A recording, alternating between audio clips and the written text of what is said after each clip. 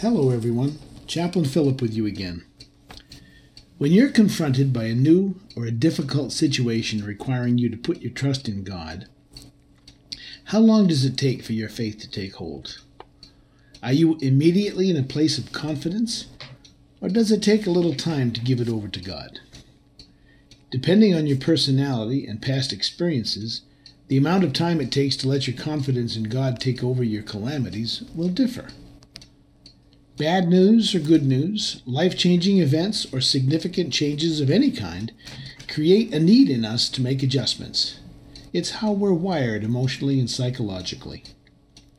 Elizabeth Kubler-Ross created the definitive model for the 5 stages of grief, another way of talking about our life events and how we deal with them. They are called denial, anger, bargaining, depression, and acceptance. In fact, our Compass teaching team is presently working through these 5 stages in our weekly messages. I hope you find them as inspiring as I do. Our lives are made up of transitions, good and bad. We start a new chapter in life by closing a previous one. Let me illustrate. When a couple celebrates the birth of a new baby, they say goodbye to life as a twosome. They usually say goodbye to lots of sleep, privacy, and a life with measured routine. So, with the excitement and joy of a new baby, there is the loss of what came before. One is gladly traded for the other, but there will be times when that harried new mom and dad look back wistfully to the carefree days before the baby. The same can be said of every other transition. Children going to school, your son or daughter's first driver's license, when he or she goes away to college, when your children leave home to start their own homes. Rejoicing and grieving, happy for the new, but wishing sometimes for the old. And we haven't even begun to touch on the changes that are traumatic, sad, or tragic. They bring a unique pathos into our human experience. These events demand a closer walk with God just to get through them. What would Master Yoda from Star Wars say to us right now? Yes, emotions, experiences of humans, complicated are they, and most difficult, yes, most difficult. Where am I going with this today? I do have a point to make, and I hope you find it helpful. Let's look at the Apostle Peter's release from prison in Acts chapter 12. Let's look at his relationship with the guards, the Christian believers who were praying for his release, and how they each responded to the dangerous yet miraculous turn of events. I'm going to read excerpts from the verses and come back to examine them later. Verses 2 verse 6 tell us this. Herod the king killed James the brother of John with a sword. And because he saw it pleased the Jews, he proceeded further to take Peter also. He put him in prison and delivered him to 4 sets of soldiers to keep him, intending to present him before the people by trial after the feast. But prayer by the church was made without ceasing unto God for him. So, Peter's in prison between 2 soldiers and 4 sets of guards, and according to a following verse, he is to be presented before the people, tried, condemned, and executed for sharing the good news of the gospel of Jesus Christ. Verse 6 states that he is sleeping peacefully, probably snoring away, between his 2 guards.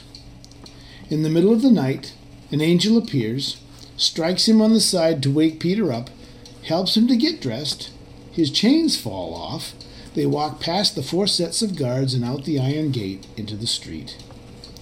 Here's where the angel leaves him, as he's waking up in the cold morning air. Until he's outside the gate, Peter thinks he's just dreaming. Here's what he says when he finally realizes he's not dreaming and he's free. Verse 11. And when Peter was come to himself, he said, Now I know of a surety that the Lord hath sent his angel, and hath delivered me out of the hand of Herod, and from all the expectation of the people of the Jews. In all of this, Peter is calm, trustful, peaceful, sleeping on the night before his execution.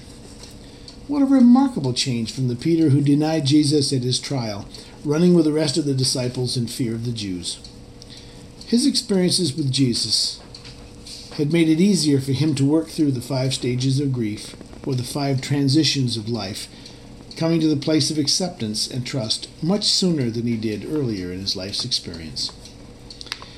The church that was praying for Peter was not in the same place in their walk with God as he was. Keep in mind that they were probably new converts, still growing in their faith. Let's take a peek at how they reacted when Peter was released by the angel. Verses 3 through 16 says, "And as Peter knocked at the door of the gate, a damsel came to hearken named Rhoda. And when she knew Peter's voice, she opened not the gate for gladness, but ran in and told how Peter stood before the gate. And they said unto her, Thou art mad. But she constantly affirmed that it was even so. Then they said, It must be his angel. But Peter continued knocking, and when they had opened the door and saw him, they were astonished." As the new believers were gathered praying for Peter's release, the angel of God was busy setting Peter free. And when Peter shows up at the door, they're hard to convince that their prayers have been answered. This account makes me smile. It actually warms my heart because it gives me hope. I've been there in my life, praying for something, fearful that it would never happen. And God took my plea, Lord, I believe, help now my unbelief, and answered my prayer. I'm sure he's done the same for you. God gave these new Christian believers a wonderful answer to their prayers and built evidence in their memories for the future, that God would hear future prayers as well. What a gracious God who loves us dearly as his children. Going through these transitions, changes, good things, tragedies, new experiences, all of these things are difficult for us. They require faith in God to help us find a way through to the other side.